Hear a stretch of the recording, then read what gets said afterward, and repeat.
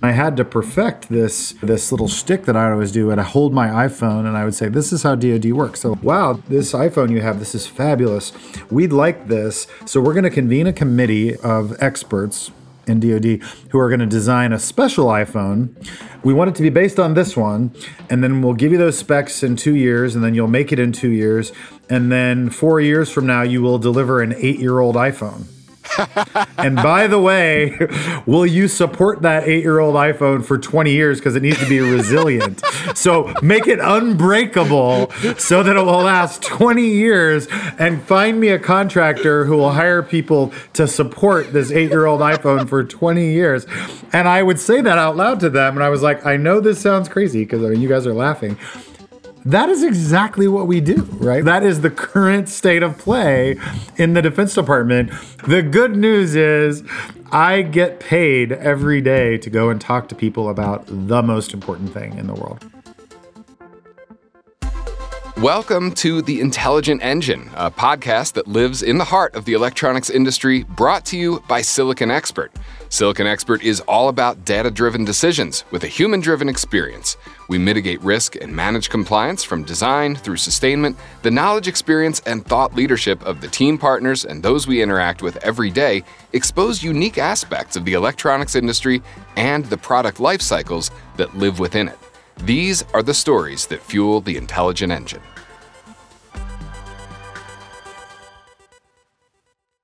Joining us today is Patrick Wilson, Vice President of Government Affairs at MediaTek. Patrick served with our show's director, George, on a anti-counterfeiting task force, and he's got such an amazing, diverse background and a unique perspective due to him serving in the military and serving time as a lobbyist in Washington as well. Patrick, thank you so much for joining us. The first thing I want to ask you is about what we just alluded to, your background. How did you get into this? And take us back as far as you can. Thank you. It's a joy to be with you. George is a dear friend, and I was happy to support this project that you guys are doing, looking at the microelectronics sector and trying to explain some of the issues people don't think about all the time. So for me, I came into the electronics industry basically accidentally, like everybody in Congress. I went to law school. I went up to Capitol Hill. I worked for a member of Congress from my hometown as a counsel. And the way policy is made in the U.S. is a member of Congress has a staff of maybe 20 people. 4 or 5 of them are young college graduates who get thrown into the deep end from the very first day, and you're asked to become an expert on literally thousands of topics, which is impossible, right? And so you, over time, people come in and brief you and talk to you about things, and some of them you're interested in, some of them you don't care about, and your boss doesn't care about. But I was very lucky because I'm the son of an engineer, and I was always really interested in technology. And so when companies, a lot of senior executives would come in to see my former bosses, and they would talk about technology, about developing technology, and that was always really interesting to me. A long time ago, in 1998, I was invited to a dinner, like a lot of Capitol Hill staff. A guy named Andy Grove was speaking on Capitol Hill at a dinner that was hosted by a think tank, and I didn't know about that, but I knew he was famous, and I was like, wow, this is a cool invitation to go to this dinner. And I thought I'd go, so I put it on my schedule. But as is totally typical in D.C., I was overscheduled, and I showed up for this dinner late. I think it was held in the House Science Committee hearing room, as I recall. And I showed up, a little junior Hill staffer, Patrick Wilson, and I walked into the room, and it was like maybe 60 people, but it was all one of those giant tables where it's like all around the perimeter, and food was already on the table. And I went to the only available seat, which was in the middle of the table, which is not great when you're late. You have to sneak past all these people and wind your way through a crowded room to get to the only empty seat. And I sat down, and I realized too late that the only seat left was the one next to Andy Grove. Because everyone else was smart enough or was intimidated to take that seat. And so they didn't make me move. And so, frankly, I got to spend, until he got up to speak, probably 30 minutes learning what a semiconductor was from the man who practically invented it, right? And it was, as a little Hill staffer who knew nothing about the semiconductor, he made a joke that I recycle all the time. He was like, yeah, they're the part-time conductors. They only do really small symphonies. That was an Andy Grove joke that I've recycled like a million times, which I thought was very funny. But he really walked me through it. And then I, of course, after chatting with him, he got up and then addressed the whole group. And there was a Q&A and really much smarter people than me, staffers from powerful committees and the science committee, people who were engineers and technologists. They asked brilliant questions, and I was hooked. I was like, these are the most complicated things on earth. And I think maybe because I had read some science fiction as a young man, I was never a huge science fiction guy, but I was like, the idea that there are these machines that are making machines more advanced than them. Mm-hmm. Like he talked about the factory, Intel's factory. And he said these wafers are flying through this factory, but these are also computers, and they are making computers to replace them at that node. And I was just like, that's science fiction. And this was way before things like The Matrix or whatever. And that just fascinated me. So I guess that is the long and way back OG answer to your question of how I got hooked on this. And actually, when I came back from Iraq in 2005, I didn't know exactly what I wanted to do, but I didn't want to just go back to working on Capitol Hill. I had been a senior staffer and a member of leadership staff in the House.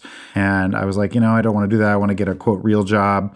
And at that very time, a former intern of mine from the Hill, one of his clients at his law firm was like this group called SIA. And he said, hey, I think they're trying to get like a full-time employee for the first time in DC. You're not going to have much to work with. You'll basically just be working by yourself for the whole time, but it's really interesting. And I was like, oh yeah, I remember them. And that's how I ended up taking the job with SIA. I opened their office in DC in 2005. It was a Silicon Valley exclusively focused company, a little club of CEOs, much more interested in trade disputes, not really much interested in politics. And over that time, over the last 20 years that I've been doing this, I've also been concurrently a reservist. I've spent 2 years of my life in Iraq, and I've done a lot of the things, worked in House and the Senate and the administration, and worked in a trade association, and now work for a big chip company.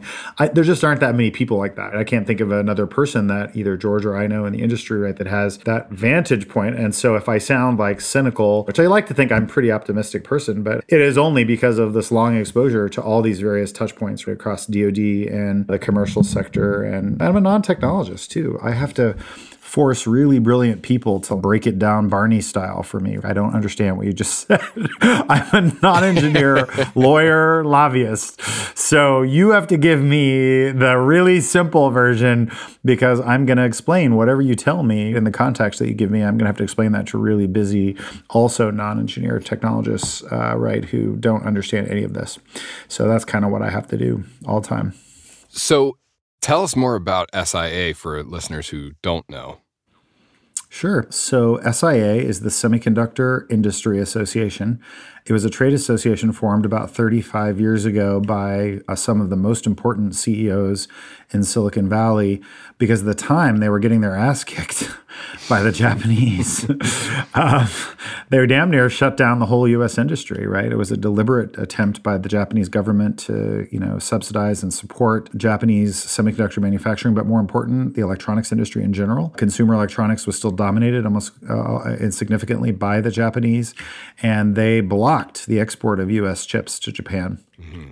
And that sort of existential crisis caused the industry to band together, because remember, the industry had been these brash entrepreneurs that founded all in Silicon competition Valley. With each other. Yeah, intense competition. Like the idea that margins were so tight and they were all living in cubicles, and spending money on politics was like not in the budget. Like we're not doing that. And that's how SIA was born. But it was always, unlike a lot of trade associations, people who don't do politics don't realize that you personally, every single human being, is probably a supporter of half a dozen different trade associations or industry groups or professional organizations or chambers of commerce, from the soccer coaches association to the anesthesiologist to whatever it is. There's somebody lobbying for somebody. But SIA didn't have anybody. They had never really been focused necessarily on DC or on politics. And so as the industry matured and changed and the threats changed, the industry began to realize that they needed to start telling their own story in DC. And that was, I think, the reason why, at the time, the CEO of Intel, a guy named Craig Barrett, who many of your listeners will be familiar with, is again a really important voice in the semiconductor industry. Craig Barrett basically said, hey, we got to do more. We got to be more involved in policy. And it's a long game. And your listeners who are on the sales side of the industry versus people who are on the design of devices side, they'll understand, right? To build customers, you have to know them for a long time. You have to go see them when they have a problem and then offer to be helpful. And then maybe they'll buy from you in a year or two when they were like, oh, remember that woman who came in to talk to me about my problem and help me solve it. Oh yeah, they're really trustworthy. Maybe I'll go back to them and buy something. That long game, which is a part of every salesman's worldview, it's exactly the same in politics, right? You have to go talk and cultivate over time relationships with busy people who are trying to solve their own problems and say, hey, I can help. What can I do? Can I help you understand this? Can I help you fix a problem or bring another perspective? And then hopefully whenever we have a problem, we'll go back to them and say, hey, remember the confidence and the relationship we built over that other thing? Hey, I've got a problem. I have an issue that needs to be resolved too. And it's really that kind of a long game of developing those relationships and developing a reputation for trust. My TED Talk I'm always doing as a lobbyist is to tell the public, right, that it's actually not like on TV, right? Lobbyists are not slick or tricky or lying all the time or trying to trick people, because this is the tiniest little village politics, right? It's a tiny little village. If you're full of BS, everyone knows it by the third month here. You don't have any staying power. So if you don't tell the truth or don't do what you said, everybody knows that. And it's a very small little world. And so believe it or not, you have to keep your word. You have to tell the truth. And often that means, hey, you're going to hear from the other side. This is what I think, but I just want you to be aware, there are multiple sides of this issue. Good lobbying involves that, about laying out all the issues and trying to persuade people to your perspective based on good arguments. Mm-hmm. And I imagine you must face particularly unique challenges lobbying for our industry as opposed to something like the automobile industry comes to mind. There's something that the average American and the average politician, they understand intuitively. Oh, the automobile industry supports a lot of good paying jobs. It enjoys widespread public support. People get it. People own this product. They realize that they own it. They often have a brand affinity for the vehicle they drive, things like that. But with semiconductors being so much behind the scenes for consumers and for politicians, there's less of an obvious tangible benefit in terms of jobs creation because our manufacturing processes are so automated. We're not employing 10,000 people in a factory. That's got to make it so much harder, yeah? Absolutely. I couldn't correct a thing you said. You get it, right? That's exactly the challenge. And part of the funny thing to me, and it's only funny from my perspective, is that every politician in America has an opinion on semiconductors right now because of the auto industry. Even though we're the most important industry, many would argue, they care about it because of a really old industry, right? Henry Ford started the auto industry a very long time ago, and the internal combustion engine is not very modern, even with all the chips we put in them. So yes, the auto industry, very important people. It touches millions and millions of people's lives, both as employees and as customers, and it is very visible. And they also have a really powerful lobbying interest. Just think auto dealers in every community. They've been sponsoring Little League teams for 100 years. Like they are in every town. They're in every city council meeting. They run for office. They run the chambers of commerce in every town. But then the auto manufacturers, as you've always pointed out, they're also huge employers in every state. So when Ford or GM or Toyota or Volkswagen, when they go to the State House, everyone knows, oh my gosh, take the meeting. Volkswagen's here. They've got 10,000 employees in our state or whatever. And you've got to compete for that meeting slot. You're absolutely right. And I would say the joke is, right, 10 years ago or so, whenever I was trying to get folks interested in the semiconductor industry, it was not as easy as it is now. Now, all my colleagues there's been a huge hiring spree in DC of companies hiring lobbyists to work on these issues.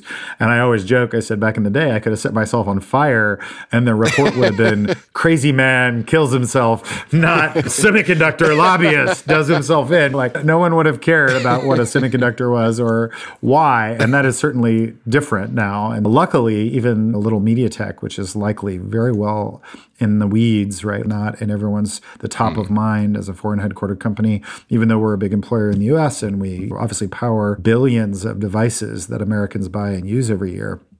They don't really know about us.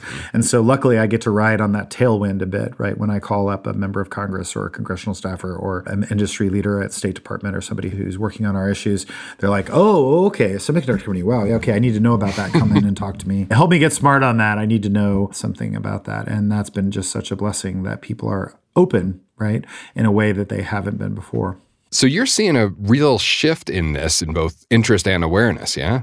Well, there were some interesting things. People are slightly more interested in all things semiconductors and, national security people are increasingly having a worldview on semiconductors and on technology generally. What was really fun about that effort is that politicians thought they understood the problem. I still remember arguments with Senator McCain about this. He was like, your companies, meaning the biggest chip companies in the world, they need to stop these counterfeits from getting into the supply chain. And it was very funny thinking about it now, but he really thought, we're going to go after these chip companies for doing this. And I said, sir, this with all due respect, actually, it has nothing to do with us. It's your Defense Department's procurement policies. They'll Google a part number and find it on eBay and buy it and put it in a sensitive product. That has nothing to do with us. We'd like for you to buy it only from us. If you buy it only from us, it'll be safe. And he just couldn't get to that. And it took him 6 months or 8 months to realize that we were coming to them demanding that they fix this. And I guess members of Congress they're enthusiastic about fixing the problem, but not always clear on where the origination of the problem is. What do you think the turning point was in getting them to understand what the problem actually was?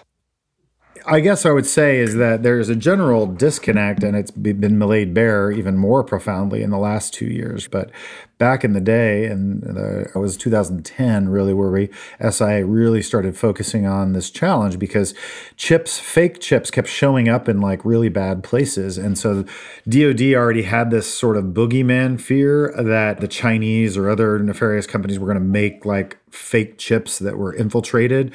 And whenever they would ask about that, I would say your far bigger worry is that trash that is being picked out of electronic waste in China is being put in baggies and sold only to you, because the only people who want to buy 20-year-old chips that's trash to everybody else is the DoD. And they just didn't understand that. And I was like, the consumer market, 4 years old, is really old.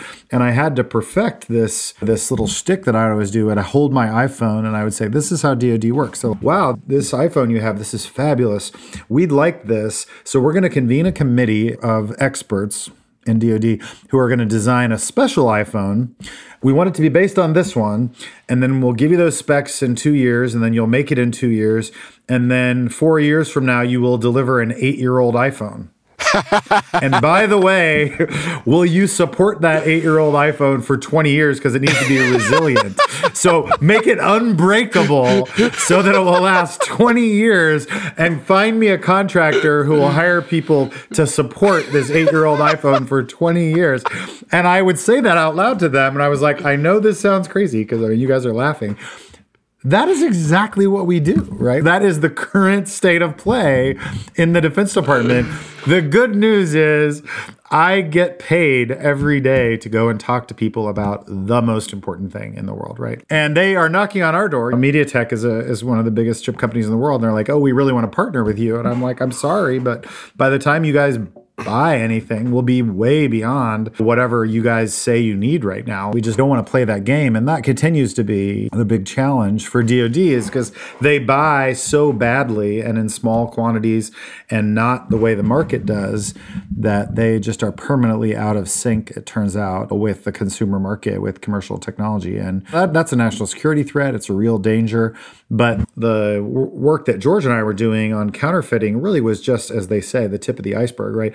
The reason that DoD is uniquely vulnerable to recycled trash, basically being sold to sensitive technologies, is that these sensitive technologies are only sensitive because the mission they do, not because the actual technology node or the innovation that they represent. The stuff that they do, the mission that these people are carrying out is really important and really sensitive. But unfortunately, we give them really bad old tools that are brittle and not very resilient and have lots of points of failure. I should caveat all of this. These are my views, right? These are not MediaTek's views. They're not anyone else. Sure. It strikes me that your entire career is driven by crisis, whether it's the Japanese government applying pressure, a war in Iraq, or the chip shortage. That's when calls you answer. Yeah, that is just kind of the way is politicians stumble from one crisis to the next, right? Because they have to be very reactive just by nature. That's what democracy is about, whatever the crisis of the moment is. They want to be like, hey, Congressman, you got a position on crisis here, or whatever the challenge is. But, it's actually, I want to be a little bit critical also of our industry because, in an industry dominated by engineers, really brilliant engineers and technologists, they're worried about getting their patents filed, about solving the Moore's Law challenge, right? Like doing really hard things every day. And they're like, hey, kid, talk to me about politics some other day. I'm busy doing real things. And you have to engage senior leaders and explain this is a long-term game. You need to not just talk to politicians who are in office now. You need to be a part of the conversation now because when they eventually decide to run for office, you'd like the very first time that you meet them not to be a crisis. You need to develop relationships over time. I call that the future-proofing of our technology literacy in government. And to future-proof it, you have to do a lot of things. You have to support think tanks. You have to be engaged in dialogues. You have to do podcasts with people to help explain complicated things. And that's just a lot. And a lot of companies, every company, they find it hard to make time for these projects, which are nice to do. Do my shareholders really care? And is it really important to my bottom line? It's a big challenge for every company. And that has certainly changed a lot as more executives, really good senior leaders, CEOs, and strategy leaders in companies, they get it. This is not a nice to do thing. It's essential to our business to go and tell our story, to introduce ourselves, to put our shoulder to the wheel and try to get the policies in place that will allow us to meet our business goals. And ultimately, people like me, and you're inside a business, that's what I look at as I talk to my business leaders. You say, what are you trying to accomplish? Do you realize, looking down the list of all the things you'd like to accomplish this year, almost all of them have some interface with whether government gets the regulation right, whether they license your product, whether they understand that this is a very critical emerging market that you need to get ready for. You need all of these things that you tell me. I'm not making this up. I'm not telling you anything about what's happening in DC. You're telling me what you care about, and I'm just spotting places where you're going to be interfacing with government, and that needs to be done strategically. And the good news is when you're working with engineers, when you lay it out, they're like, oh, I see what you mean. Because I would say, hey, 25% of our objectives for this calendar year involve some capricious action by government. What percentage of resources in our company are designed or facing that challenge? If it's 25%, of our work is going to be impacted by government, and you tell me like the current amount we have dedicated to that activity is zero, even engineers get that's a mismatch, right? That's a misalignment. That's a misalignment of criticality to resources on the ground. And so what I think a lot of companies who have realized that very same thing, that's why you've seen a big hiring surge in our industry where these more enlightened, I think, senior leaders really get that. They're like, hey, we can't wait for a crisis to come and try to send an ambassador up to DC to tell our story. We need to be ahead of the game. That seems like a good place to close out part one of our conversation today. Join us next time as we discuss the CHIPS Act with Patrick, as well as his view on the future of America's role in the global semiconductor industry. I'd like to thank you again, Patrick, and also thank MediaTek for sponsoring this episode of the Intelligent Engine podcast. And a special thanks to you, our audience, for tuning into this episode. Be sure to tune in for new episodes that'll delve into more of the electronics industry and share our podcast with your colleagues and friends. You can also sign up to be on our email list to receive updates and the opportunity to provide your input on future topics.